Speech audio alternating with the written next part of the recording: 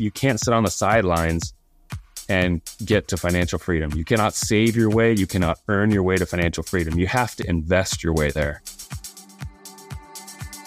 That's Chad Willardson, best-selling author and the founder of Pacific Capital. Great investing most of the time is really boring. It doesn't have a sexy story that you're excited about. It just compounds and grows, kind of like a farmer out there just working the fields. Eventually, the harvest comes after patience and after work.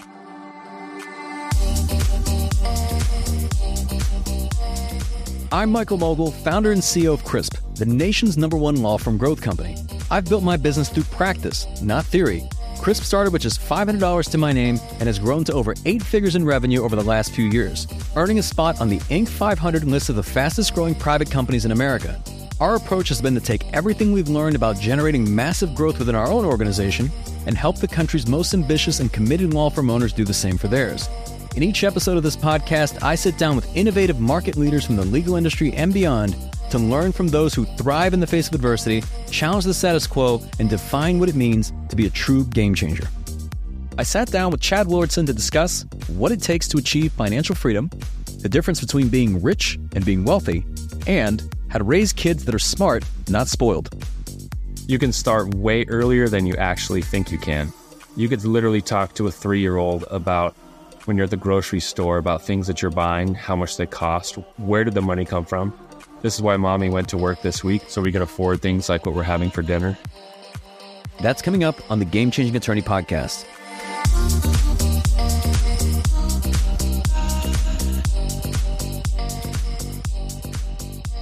Before we begin today's episode, I want to remind you that we aren't beholden to any sponsors or run any ads on this podcast.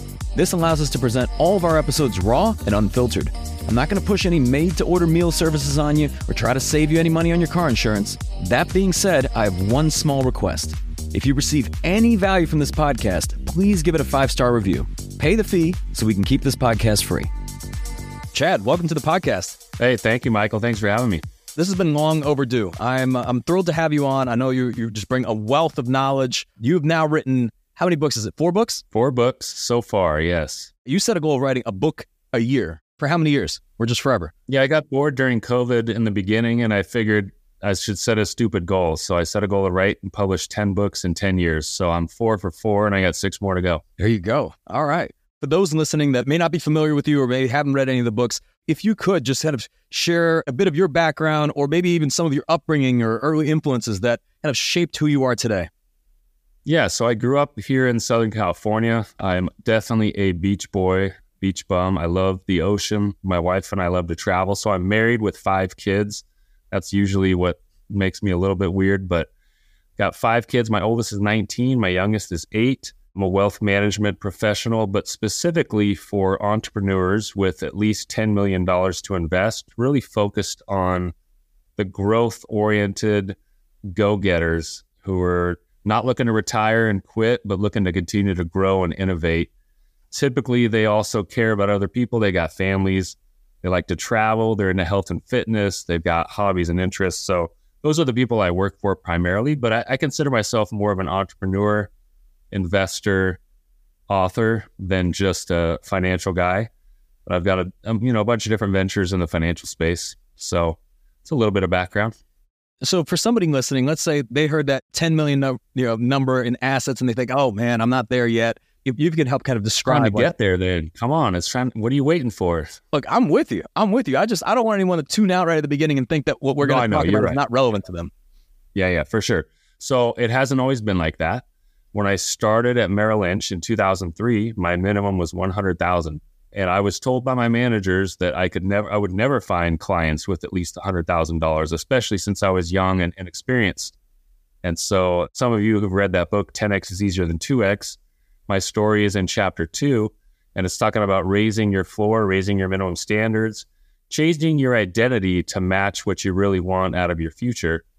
And so I definitely am not exclusively giving information and insights to people with only 10 million plus. That's just our business model, but created businesses and written books for people of all different backgrounds, primarily though in the entrepreneurial space. So most of your listeners and law firm owners and these people are great entrepreneurs. I've met many of them. So And I know you've worked with entrepreneurs, just the full gamut. I have to ask, because you're someone who has a lot of experience working with people, from those that have, let's say, 6 figures in investable assets to 7 figures to 8 figures to 9 figures, just having worked with so many people. And I get it, everybody's different. But what do you see as the differences between those individuals? Perhaps differences in mindset, if you will. Yeah, the differences I see are, number one, serious discipline. I see those who get to that 8-figure and 9-figure level as just having serious discipline. And it's not just in their financial life, although that's required. There's a lot of sloppy 7-figure business owners who spend every penny they make. Their profits could go from 1 million to 3 million and they spend it all. Doesn't really matter that they made 3 million because they spent most of it. Whereas those who get to the next level have real financial discipline. That's a little bit highlighted in my book, Fit for Wealth, that talks about the discipline corollary between the pursuit of health and the pursuit of wealth and the principles that align together, where they really connect those two. And I see that discipline really weaving throughout the higher level clients I worked with. I'd also say they just think a lot bigger. They don't think that they don't deserve it. They just go for bigger goals. They don't really limit themselves by, I shouldn't need that much and therefore I'm not going to aim for that much. I think there's a lot of limiting beliefs that keep us stuck in the excellent, and they don't allow us to pursue that true unleashed freedom. Yeah. I know you've mentioned in the past that financial freedom is closely tied to overall freedom. And I want to dig into this because it seems like most entrepreneurs start businesses because they're seeking freedom, right? If you ask enough why questions, it usually comes back to they want freedom in some way. And then this idea of financial freedom, I think, has become very popular, especially in the last few years. Like, everybody wants it. Why do you feel like this is more important than ever? I feel like it's more important than ever because if you just look economically, that's my business degree, is economics, is the way the world is going. First of all, inflation is extremely high, and it's been higher than reported for a long time. So things are getting more expensive. And with things getting more expensive and debt becoming more expensive and interest rates are high right now, like, if you don't take some control of your financial future by being disciplined and really creating that financial freedom, you're going to be at the mercy of people who may or may not have your best interests. And the more obligated and tied down you are, the less you're able to make an impact, the less you're able to do good things, the less you're able to have that security in your future that you really are going to need or want at some point. Like, if a family member gets sick, your financial freedom allows you to potentially get them the care they need or provide the extra support they need so that they can be comfortable in a way that keeps their dignity. It also allows you to make an impact on the experiences that you can give to your family, creates opportunities for your team members, your employees. Like, financial freedom impacts way more than just you or you and your spouse. It's a big deal. How would you define financial freedom? Because I think sometimes people throw this word around and it seems like sometimes they even have like the wrong number in mind of what they think that would allow them to do or what would enable them to do. What does financial freedom really mean? To me, financial freedom means, first of all, you have like stress-free money. You have money that comes in whether you are working for it or not. I use the word passive income because it's commonly used. I don't love it. I like stress-free money. I like money that comes in without any stress and doesn't require my thinking or any kind of my obligation of time commitment. I think financial freedom really just means that the stress-free money that comes in far exceeds the expenses and money that goes out. It's that simple. I mean, it's a cash flow for kids board game that we play with our little kids. Like, it's the opportunity to not have to work if you don't want to. I think the rest of us who maybe haven't yet achieved that are in that game of hopefully building towards that. But until we have that set up to where our investments are providing enough stress-free money, then we're going to be kind of stuck in that trap. And I imagine for some people that are listening to this, the idea of financial freedom, it can seem like a pipe dream to an extent, or they say, hey, it would be nice, but maybe this is not possible for me. Or they just don't believe that the concept you shared of stress-free money, like that's a possibility. Or some people, it can sound like someone's trying to sell them something. Now, you and I know that that's not true, but what is the root of this? Is it just a lack of like financial education in our educational institutions, or like just people not learning the right way to be able to invest their money? What do you think is the root of it? I don't blame the people who think that. I think it's overwhelming because there's so, like you said, Michael, there's so much information out there and people throw around the terms all over the place. I think financial advisor is a misused term. Like, people don't really know what that means. What is a financial planner? What is a financial advisor? Don't really know. There could be hundreds of definitions. Financial freedom is thrown out there like everything. Investment advice is everywhere from TikTok to Instagram to anywhere you want to look. And so it is difficult to filter out the noise and understand what's actually quality advice. I think that's a challenge today.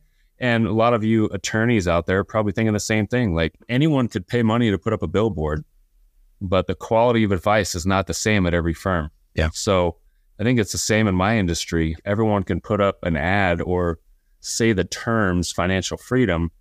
That doesn't actually equal quality financial advice. Stress-free money, financial freedom, I think it's available to everyone. The good news is the number is probably way smaller than you think. And in my first book, I write about how it's not the number, the lump sum. It's not that 10 million, that 20 million, even that 2 million that you need to have saved up. It's the cash flow that comes in. How much do I need to spend every month to be comfortable? And how much stress-free money can I create from the investments I've built up? That's where you really get that peace of mind and that confidence when you start to see that those numbers getting closer and eventually your stress-free money passes up your expenses. What are some of the biggest mistakes you see people make when it comes to money management or even just investing, anything around money? Well, number one, no clear goals. Investing without clarity, investing without goals, investing without having a real sophisticated strategy first. I also would say not taking any risk. A lot of people have just money sitting in the bank. It's okay now, maybe if you're getting 4 or 5%, it's not terrible, but it's not useful. Inflation is high. So most people have sat on money for a long time and they wait and they wait and they wait and they miss opportunities. You can't sit on the sidelines and get to financial freedom. You cannot save your way. You cannot earn your way to financial freedom. You have to invest your way there. Another mistake is on the other extreme, which is taking too much risk. I do see a lot of people who get caught up in these private investment deals, private equity, venture capital, and that's almost all they do because they get excited about the new deal, the story, the sizzle. And great investing most of the time is really boring. It doesn't have a sexy story that you're excited about. It just compounds and grows, kind of like a farmer out there just working the fields. Eventually, the harvest comes after patience and after work. So people get excited and they chase down these big opportunities with these really high promising returns. And most of the time, it doesn't work out. And so they get discouraged and maybe they don't invest, or they just switch strategies, or they put all their money in cash and they really never took advantage of that long-term compounding effect. I'd love to dig in. I know you just shared like you can't really save or even earn your way to financial freedom. Why is that? You can't earn your way to financial freedom because you cannot do it with salary or wages or profits. It has to be through investments. So people will raise their standard of living and have that lifestyle creep regardless of how much they earn. I remember meeting with a surgeon in Newport Beach, California here, 2004, 2005. He was making 7 figures back then. He thought he was going to be able to retire at a younger age. And when we really peeled the onion, we looked at his financials and he had no chance. He didn't even have a chance to retire at normal age, let alone 5-7 years earlier like he hoped, because he had ramped up the expenses. He'd ramped up excessive consumer debt, fancy cars, second homes, and just had gotten used to that lifestyle of spending that there was no chance he could make his way up without cutting a lot of expenses. So you can't earn your way there. So people think, well, I'll start investing when I make more money. I just need to get to X in my income or my profits, and then suddenly I'll start investing more and I'll get serious about it. But that's not going to work. You have to treat your $100,000 responsibly to ever have a chance at $1 million. And the same goes for 10 million or 100 million. You're not going to get smarter about wealth by getting more wealth. You're only going to get more wealth when you're smart with what you already have. I've seen this firsthand. I mean, you and I have even talked about this, that I've been in rooms where there's 8-figure entrepreneurs that have run 8-figure organizations for multiple decades, and they don't have financial freedom, which is just baffling to me. And yet it's not uncommon. What are some of the other mistakes? Not just the individual, but it seems like the partner that you choose in life seems to have a big impact on financial freedom and just even other decisions. Yeah, massive impact. Been married almost 23 years. I'm very grateful because I didn't know anything. When I got married, I was so young and dumb and in love. I was a college student. So very grateful that it turns out my wife and I both chose wisely. I think she chose wisely, but choosing who you partner with, whether it's for financial advice, most importantly, who you live with, who your spouse or partner is. I mean, that's critical. Their mindset towards growth. There are a lot of business owners whose spouses do not believe in growth or believe that maybe trying to aim for too much money is bad. It's going to corrupt them when really money is a magnifier. So money in itself is not going to ruin you. It's going to make you more of who you already are. Another big mistake I see is overpaying for the investments or the financial advice you're getting. Look, there are 500,000, 600,000-ish financial professionals out there. There's a lot of great people out there at every level, right? There are people at every level. So you might be matched up with someone who's not at the right level or not just in the right lane. If you're training for a 5K, it's not the same as someone training for an ultra marathon. So once you have a way different coach with different skill sets, if you're training for a marathon or an ultra marathon or an Ironman versus a 5K versus I just need to get up off the couch and walk a little bit around the block. So I think not really understanding who you're taking financial advice from makes a difference. The cost of what you pay makes a difference. Our industry is very confusing on purpose. I worked at Merrill Lynch, one of the big Wall Street banks for 9 years, and the stuff I saw was pretty wild back in 2002, 2003, in the very beginning, the lack of transparency. And I think there's still a lot of that in the Wall Street world. Yeah. So there's going to be people listening that, of course, are going to go the DIY route. They're going to want to try to do it themselves. And I want to speak to them. But I also want to talk about just how do you choose the right expert? Because for any lawyers that are listening, they know firsthand, like choosing an attorney from a client's perspective is also very, very difficult, right? There's an oversaturation, if you will, of legal options. Most of them, let's say in the personal injury space, are work on contingency, so it's free to work with them, pretty much. Everyone says they're the best. Everyone's got the same awards. They're all super lawyers, so consumers are faced with the same challenges. So I'm just curious, how would you advise people be able to kind of separate the signal from the noise? You got to look for the super advisors. I'm just kidding. I would say you need to make sure they work with people just like you. That may sound like really simple, but I don't think most clients ever check that. You don't want to be the biggest or the smallest, and you want to make sure they work with people like you and probably slightly above you. I think you want to work with financial people who give comprehensive advice and do a lot of question asking beforehand. A lot of people in our industry don't do a lot of question asking. They've got products to sell. They've got things that they want to push from the firms they're working for. I think an important part is looking for a fiduciary. I mean, that's a term you guys all know in the legal field, but 4% to 5% of financial professionals are fiduciaries, complete independent fiduciaries, which means 95 to 96% are not. That's astonishing, yet nobody talks about it. And guess what? The fiduciary standard was almost going to be implemented as a minimum requirement for all financial professionals a few years back. Guess what? There were tens of millions of dollars lobbied for against that. By whom? By the big financial firms, big insurance companies that have huge sales forces across the country. That 95%. So of course, why would they fight the fiduciary standard? Why would they not want conflict-free financial advice to be available to everyone? It's not as lucrative. Right. So my personal biased opinion, because I'm a fiduciary, but I wasn't before. I was at Merrill Lynch. So by nature, I was working at the huge bank. I was working at the big investment company. We were not allowed to be fiduciaries because that's where we worked. But I eventually kind of learned after being there 9 years, like, okay, this is one route. I'm going to go the independent route, which is going to be different, but it's going to be a lot easier for me to give advice to everyone and just tell them what I actually think without the restrictions and constraints of a big bank with their own agenda. So I personally think you can find great fiduciaries who have some credentials. I don't think there's any like special credential that means way more than something else, but who've got some education, who have some experience, who work with people just like you, who you get along with, who ask lots of questions, who are transparent about all the costs. I think that's critical. Who talk about goals and things, who don't promise investment returns specifically. I think that's a little bit of a risk there, is that people try to forecast and overpromise, and that causes people to make a lot of bad mistakes. So hopefully those are some helpful tips to finding a good financial professional. Yeah. I want to touch on two things. I know in the past you mentioned that having a lot of money sitting in the bank is like having lazy money. What are some ways that people listening can put their money to work? I would never hire a bunch of employees and tell them to sit on the couch and just wait until I need them. I don't need them yet. I just want them to sit on the couch and be on call. But that's what we do with our money.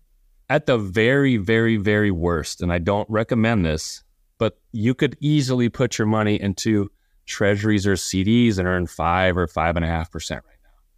Okay, it's better than just doing nothing. It depends on what your investment goals are, though. I can't really give blanket investment advice to your listeners and audience today, but I will say this: putting your money to work as an owner is going to make a greater long-term return on investment than anything else. You have owners and you have lenders. I'm personally an owner. Our clients are mostly owners. So when you own, you have equity. And when you have equity, you're buying stocks, you're buying real estate, you're buying things that you can own and see appreciation. And I love real estate. I have lots of different kinds of real estate myself. I will say this, though, there's nothing like being an owner in the stock market. Like, would you rather own Google stock or the building that Google has their business run out of? You know, would you rather have bought that building 20 years ago or bought the stock? Like, there's an exponential growth in the markets that's available nowhere else. So I think having a plan before you invest is critical, and then becoming an owner is also critical, being able to be long-term patient. So there's a different strategy when you're talking about your law firm's cash in the bank that's just sitting there.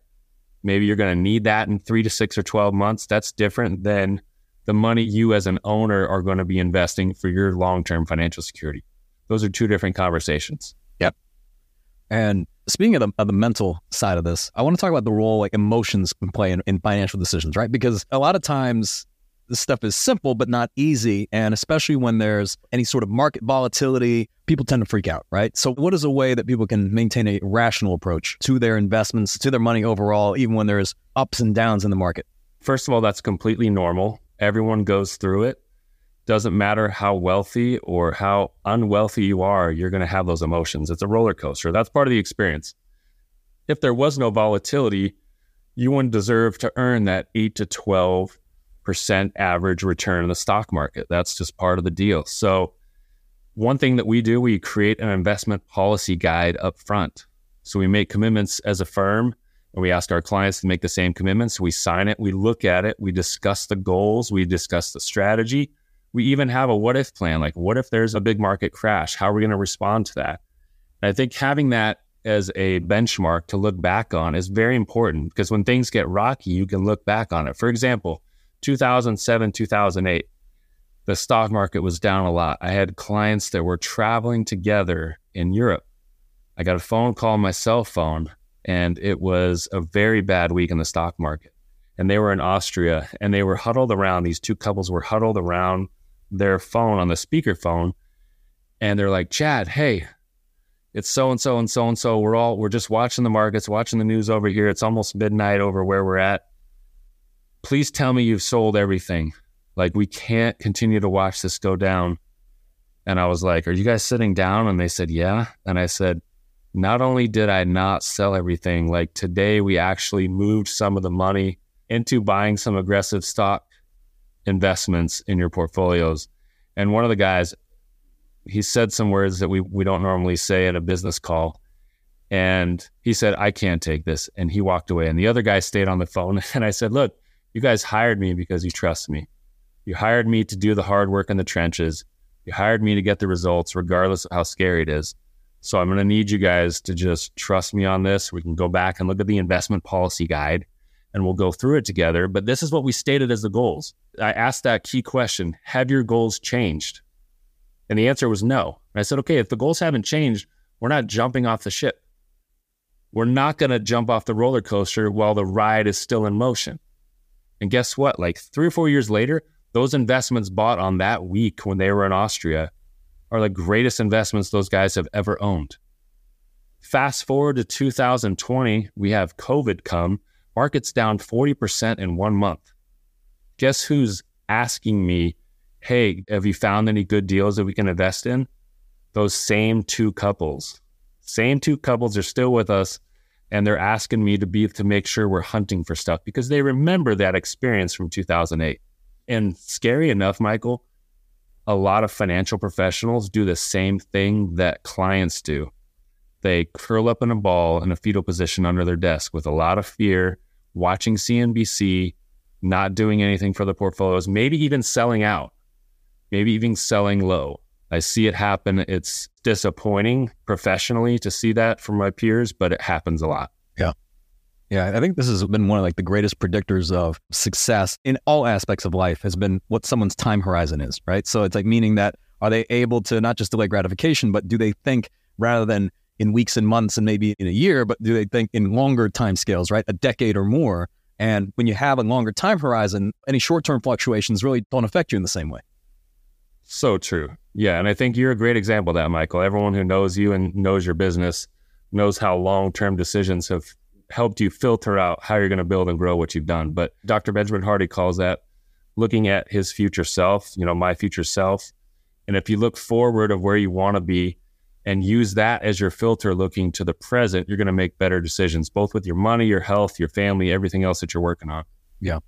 Yeah. And I think it's also just this idea that you don't have to win today. I think this is a lot of the problem with social media, because if you go on any of these platforms, TikTok, Instagram, there's somebody talking about some 3-day course that they can take, or they could become a millionaire at the end, or some real estate asset they could buy that would take them from rags to riches, or cryptocurrency or NFTs or whatever it is. And that attracts a lot of people because this idea of I don't have to wait a long time and I don't really have to put too much in. And then my life can go from being wherever I am today to just abundance in a short period of time. Yeah, it's the Amazon Prime or it's the microwave theory. It's just, it doesn't work with wealth, especially. It doesn't work in most places, but especially wealth. Like that's where people lose a lot of money. You're not going to have that good long-term perspective if you don't have clear targets. Yeah. You're not going to hit any target you don't set. So it starts with really clearly defining where you want to go. Yeah. Now, I don't know if it was Albert Einstein who said it, or maybe it was like Warren Buffett's referenced it before, and he said that like compound interest is the 8th wonder of the world. And I think sometimes people hear this, they don't fully understand it. It's almost like you have to see it to believe it. Can you speak to this? Because I think this is where all the magic comes in. Yeah, I can give an example of that. When I was first became a dad, my daughter is 19 now. I'm 44. So I was 25 when she was born, and we weren't making a lot of money. I was 25. I was in this industry, but I was just starting out. And I said, I've got to invest. I got to back up what I teach. So I'm going to invest in her college savings account. And I just started investing. I think it was maybe $25 a pay period. Then it was 50, maybe it was then 100. It wasn't ever a big amount. And over time, it just kept growing and compounding and growing and compounding with the markets. And over a 19-year period, it's significantly grown to where I look back and I'm like, this is a 6-figure account. And I just looked at my contributions. And I had contributed less than $22,000 of that $100,000. And I thought, could I afford today to just put $100,000 into an account for her to pay for college expenses? Of course I could have, but wouldn't it be a lot smarter to put in $22,000 stretched out over a 19-year period and have it give me over $100,000?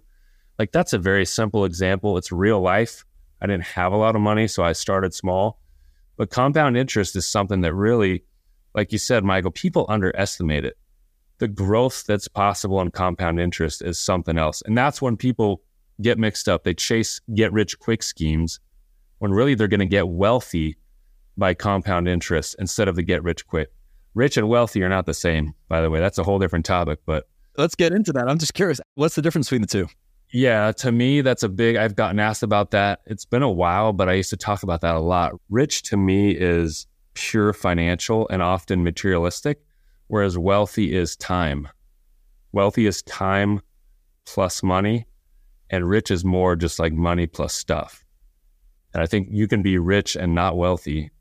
You can be rich by having a really high income. And I think maybe that's what some of the law firm owners out there are dealing with. And I think it's very doable to kind of flip that switch and say, I'm not going to try to be rich. I'm not going to try to be the big sizzle personally. You can be the big sizzle for your firm and attract all that marketing business, of course, but financially at home, if you've got health, if you've got financial freedom, if you've got lots of money set aside, you have a team that's amazing, you've got partners that are amazing, the firm is growing, and you have more time freedom. Like that's actual wealth. That's a balanced life. Rich, you're still stressed out. You're on the grind. You're working 60 to 80 hours a week. You're not collaborating, hiring, delegating properly. You're trying to keep up with your payments. You've got huge obligations. You're constantly looking when that next big settlement is going to be because you already spent all the cash flow from the last few. You're getting loans on your payables and your next settlement's coming up because you've spent all the money on big flashy stuff. So I think there's just a big difference in wealth and rich, and a lot of what's glorified online is rich. What do you find through your experience? What leads to that shift? Because I understand, everybody has different seasons in their life, and especially a lot of entrepreneurs, they've got those early years where they're putting in a lot of sweat equity. There's the long hours. It's kind of hard to avoid that, especially in the early years. But where do you find that shift happens when they go from, okay, I'm working 80 hours a week, got plenty of money, but maybe I need to do this differently? Does something bad have to happen? I don't think something bad has to happen, but something bad will happen. So you can either choose to make that transition or you will be forced to. That's the way I really look at it, is either you can proactively say, I'm going to choose a healthier lifestyle and I'm going to be more balanced and trusting, or eventually something's going to happen business-wise or health-wise where I have no other choice. And I think, unfortunately, that's often the case is these business owners and attorneys and entrepreneurs in their 50s, they're stressed to the max. And maybe it's impacted your health or your family relationships, but you've gone through some stuff. And now you're like, okay, I can't do that again. I got to do it the right way this time. I think for me, it's always been more about having a healthy home life, healthy family relationships, personal health and fitness. All these things have made me want to seek that path out quicker and not wait till I'm 60 years old to start thinking about it. Yeah. And I want to talk about your latest book, so Fit for Wealth, the transformation that you underwent, and even just the similarities between health and, let's say, financial fitness, but also just personal health and just the correlation between the two. And I got to point out for your listeners, if you guys haven't read Fit for Wealth, Mr. Mogul is quoted multiple times and his story is featured prominently in that book. So if you don't have a copy, I'm happy to send you a free copy as a listener for his podcast. Yeah, Fit for Wealth is really the concept that we can seek elite health and abundant wealth at the same time with the same principles. They're not mutually exclusive. A lot of people, especially I think in the legal industry, who are just grinding out there, like you said, saturated markets, trying to get to 5 million, 10 million in revenues, 100 million in revenues, like you're really burning yourself out. You're grinding for that success and you're going to worry about your health eventually, but that's not how it works. You're going to show up as your best self at work when you're your best self actually physically. If you don't feel good and have your energy filled up, you're not going to be the best attorney. You're not going to be the best business leader. You're not going to be the best husband or father or wife or mother. Like, you have to be your best self. The principles of being ridiculously ambitious and hiring only the top experts, working with technology that helps you really track and measure your progress. Doing these things is really going to get you both better situation to be healthy and wealthy at the same time. And I think that's what's, for me, I was always very much into health and fitness. My family's a lot of athletes in my family. And I let myself go for 6 months and I hated where I was. I think we make changes when we're finally disgusted with our situation. And that's where I found myself about a year and a month ago this time. Mm-hmm. And then you underwent this journey, which you look great. How many pounds did you lose? I lost 50 pounds. Yeah, so that was naturally, painfully, it was a lot of work. I set the goal. So we're talking about be ridiculously ambitious. I told my new trainer that I wanted to lose 50 pounds. And he's like, that is an insane goal. To do that in 1 year is pretty ridiculous. And I said, I want to do that in 3 months. He wanted to hang up on me, but I was a new client. So I didn't meet that goal. I cut 44 pounds in 3 months, but man, I felt great. I felt so much better, more energy, more confidence, more excitement. I felt like my old self again. And eventually over the next few months, I lost that other 6 pounds. So I just think that we can make such a difference in our business and how we show up everywhere when we're doing the little things, when we're staying disciplined, when we're doing what we want to commit to ourselves to do for our future, then we're going to show up with a lot more energy and confidence everywhere we go. And it will make a difference in the impact on the bottom line. You will make more money if you are taking care of yourself. There's no doubt in my mind. Yep. I remember it's like so much of this is just honoring your commitments to yourself. I mean, when you and I, earlier this year, we were at a conference. I remember we flew in. Most people fly into a conference. They're relaxing in the hotel room. Maybe they order some room service. They're hanging out. Then they come down for the cocktail hour. But I went down to the gym. I saw you in the gym. These small decisions, right? Sometimes you don't feel like it. Sometimes you're tired, but it's the commitments we make. And I'll add to that, not only did we see each other in the gym pretty much every day, every night, I think the gym people said you were living there, but we were sitting at the conference as well. And they've got all kinds of treats and desserts and all kinds of stuff. And we both pulled out like a little turkey chop stick from Trader Joe's, trying to hit our protein, high protein, low calorie, healthy diet stuff. So it's a little decisions that make the big long-term impact. And the more consistent you are, the more it just becomes of your identity. It's who you are. Once making good decisions and having discipline as who you are, it's a lot easier to keep those commitments to yourself. I want to talk about something else. I know you mentioned this in the book about hiring only top experts. And I think just for those listening, this can seem or sound like self-serving. So this is an area I agree with 100% because I think there's two types of people. There's like those that ask for advice and then those who pay for help. And, I always bet on the one that pays for help. But why is that so important? I mean, and I get it. Everyone's in a different place. Some will say, well, maybe I can't afford to hire this type of expert. Maybe I have to try to learn it myself. But why is this the fastest path? It's such an accelerator to goal achievement. I've had so many trainers that I've tried in the past that I've done okay with. It wasn't until I found the CEO coaching group for health and fitness and working out and all this stuff where I saw results so fast and the accountability, it clicked. It doesn't mean it was the most expensive in the world. Like it wasn't the most expensive trainer I've ever been quoted by, but it was a top expert. And they showed me results from other clients that I got excited about. And so I hired him. And guess what? It worked for me. And I've referred tons of friends and it's worked for them. So I think you have to consider, you have to hire top experts to get them on your team to accelerate your goal achievement, especially in a saturated market like you're in. If you're in the legal industry, there are attorneys obviously everywhere trying to go after the same clients you're going after, the same potential clients. So if you have the top experts on your team, you have the top experts doing different things for your business to grow, you're going to have that unfair advantage that no one else has. You can't afford not to hire the top experts. I submit that there are things in your budget that you have excuses for that you could get rid of and hire experts and coaches to fill the gap that will get you to a higher level to be able to pay for whatever you were cutting out anyways. So like replace something else, but I don't think you should be a DIY expert in everything. It doesn't make sense. If you're great at what you do as an entrepreneur, stick to that and then hire the amazing who's and pros and collaborators and coaches to do the rest. Stick with what you're good at. Is there, just particularly in the finance space, is there a point where you would advise someone to say, hey, at this point, you should consider hiring, a financial expert? Is it like a certain revenue level, or is it when they hit a point of complexity, or just think everyone should just do it? It's a good question. Who needs a financial advisor? That's a great question. I think everyone needs some kind of a professional financial plan. Like I would tell my kids, even if they're 26 years old, 27 years old, newlyweds, not a lot of money, get a financial plan. You don't need a full-time financial advisor managing stuff if you only got $10,000 in the bank, right? But I think you should have someone professionally helping you manage investments if you've got at least $400,000, $500,000 to invest. You should definitely have somebody helping with that. That's too much money, too serious of money just to leave it by the wayside or try to do it yourself on the side.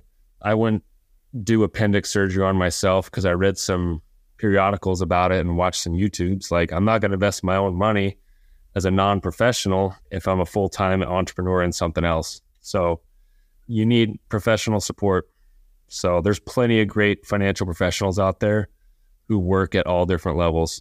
I want to shift gears because I know there's a lot of people listening who are parents themselves. They're parents of children, young children or older children. And I think the first book that I read of yours was Smart Not Spoiled. And it's like the 7 money skills kids must master before leaving the nest. Because I think the fear of any entrepreneur is raising entitled kids. Why is it so important for families to teach their kids about money versus their children learning about it through experience or the outside world? Because nobody else is going to teach them. And because they're already learning by watching you anyways. So my biggest fear was I've got 5 kids, very intentional parent. I've always tried to do things differently. I've never paid allowance to any of my kids. We've always said that allowances is just creates dependency. It doesn't create any kind of innovation or kids take an initiative. But it's critical to teach your kids about money, to give them those resources and those skill sets to be successful as they grow up, because they're learning about money, but it's just not the right stuff, because they're just learning by watching you click a button and then Amazon box shows up on your doorstep the next day. Where does money come from? I don't know. My parents clicked a button and stuff showed up at the house and we got it. I don't even know how much it costs, but it showed up right away. And we have resources and means and technology that our kids have access to that we never had access to.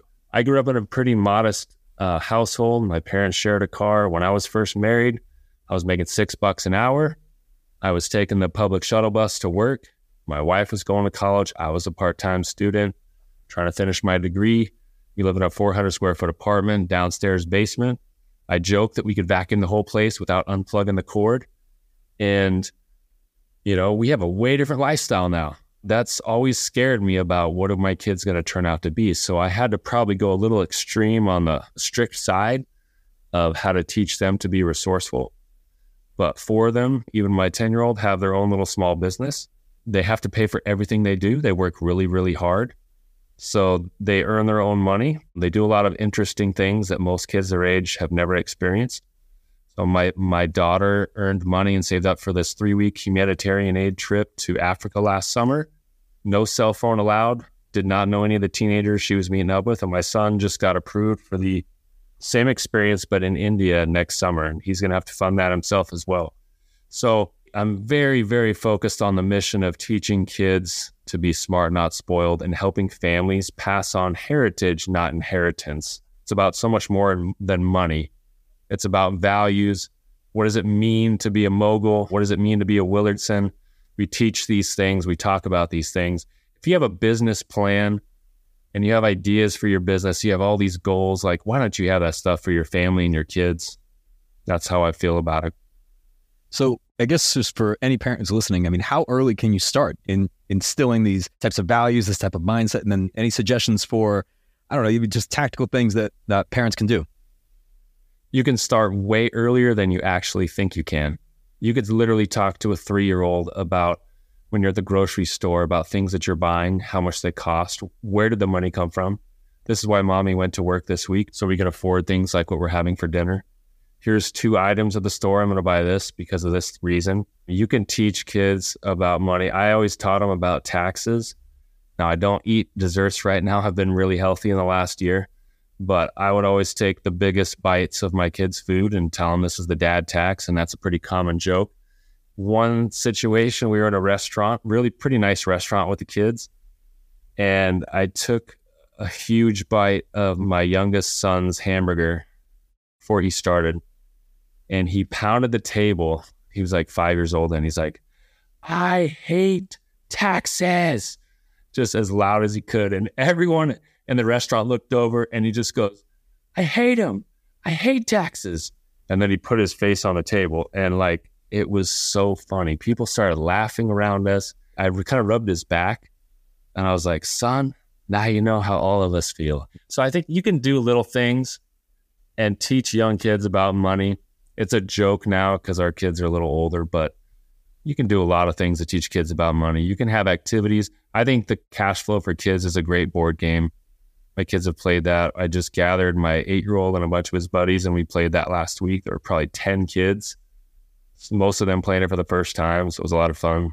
For people that are listening, let's say they have a very different lifestyle today than the type of lifestyle, let's say they grew up in, where now they may have a pool at their home, they stay in nice hotels. When they travel, they're doing pretty extravagant things that they, of course, have earned, but they worry, is this going to rub off on my kids? Is this going to create any sort of entitlement?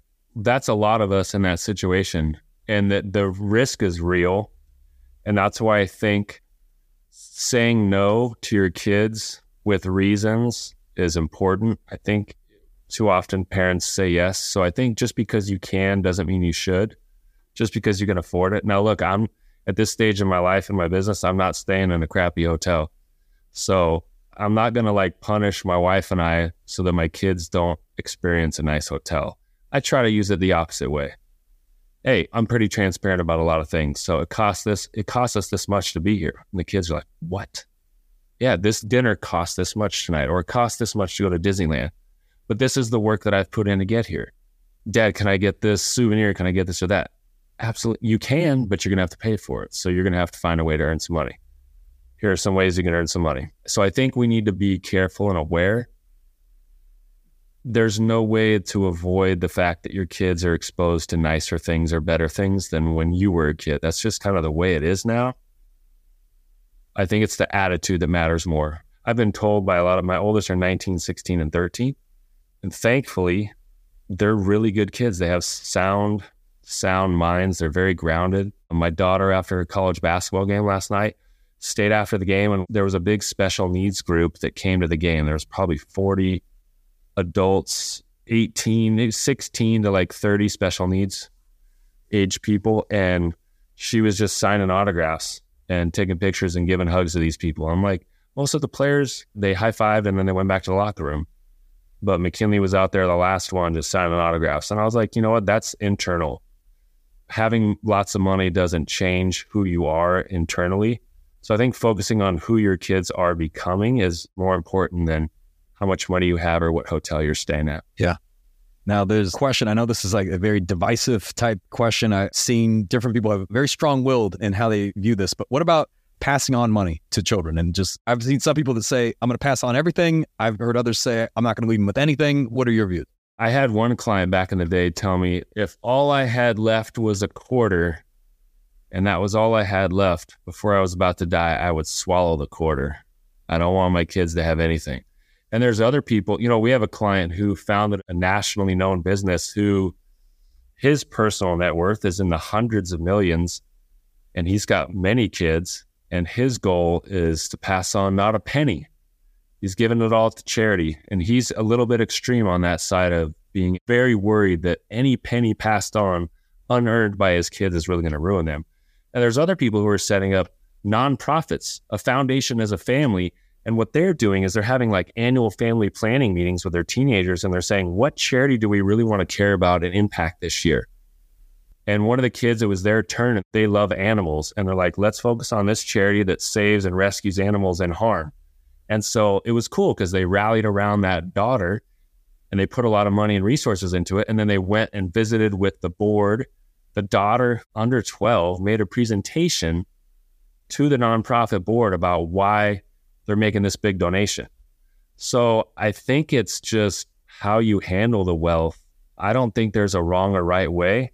And most people have some kids that are going to be responsible and some that are going to be very irresponsible, regardless of how you train them. Like, I personally think that you can do a lot more good when the kids are younger than passing on money when they're 60 or 80 years old. Yeah. So I've seen cooler stuff done, like entrepreneurship family funds or real estate or stock investment funds for the grandkids or something like that. That's way more interesting and useful to me, giving while living, than just passing it on to a 68-year-old surviving child. That's a real individual conversation, and people with different marriages and second marriages and stepkids and all that stuff, that really changes also your decision making. So you got to really think that through. Yeah. How do you, Chad, how do you define success? Success to me starts at home. My personal life is always a priority. I love the quote by David O. McKay that says, no success can compensate for failure in the home. So for me, I want to be first and foremost successful in my marriage and my family. I want to be a good engaged father and a good husband. I'm definitely not perfect there, but I'm trying to do a good job there. And to me, success is keeping your commitments to yourself and to your family, faith-based person. So God, family, faith, and success, I think they all go together with keeping the principles and staying true to what you believe, whether anyone's watching you or not. I think success is not financially based. It's really based on principles. I think that would be my answer. And Chad, as we come to a close, this being the Game Changing Attorney podcast, what does being a game changer mean to you? Being a game changer means that you're willing to step out above the norm. You're willing to stick your neck out. Changing the game to me doesn't mean you're going to fit in. So every time you have a chance to make a new significant commitment, you just step up and say yes. I love the quote that has been said by many people that fear is wetting your pants and courage is going forward with wet pants. And I think being a game changer, you got to make big decisions with wet pants. you got to go forward and change the industry by doing stuff maybe that's a little bit different. You have to be willing to spend the money and the time and the commitment to go big if you're going to actually change the game. I want to give a huge thank you to Chad Willardson for taking the time to join us on the Game Changing Attorney podcast.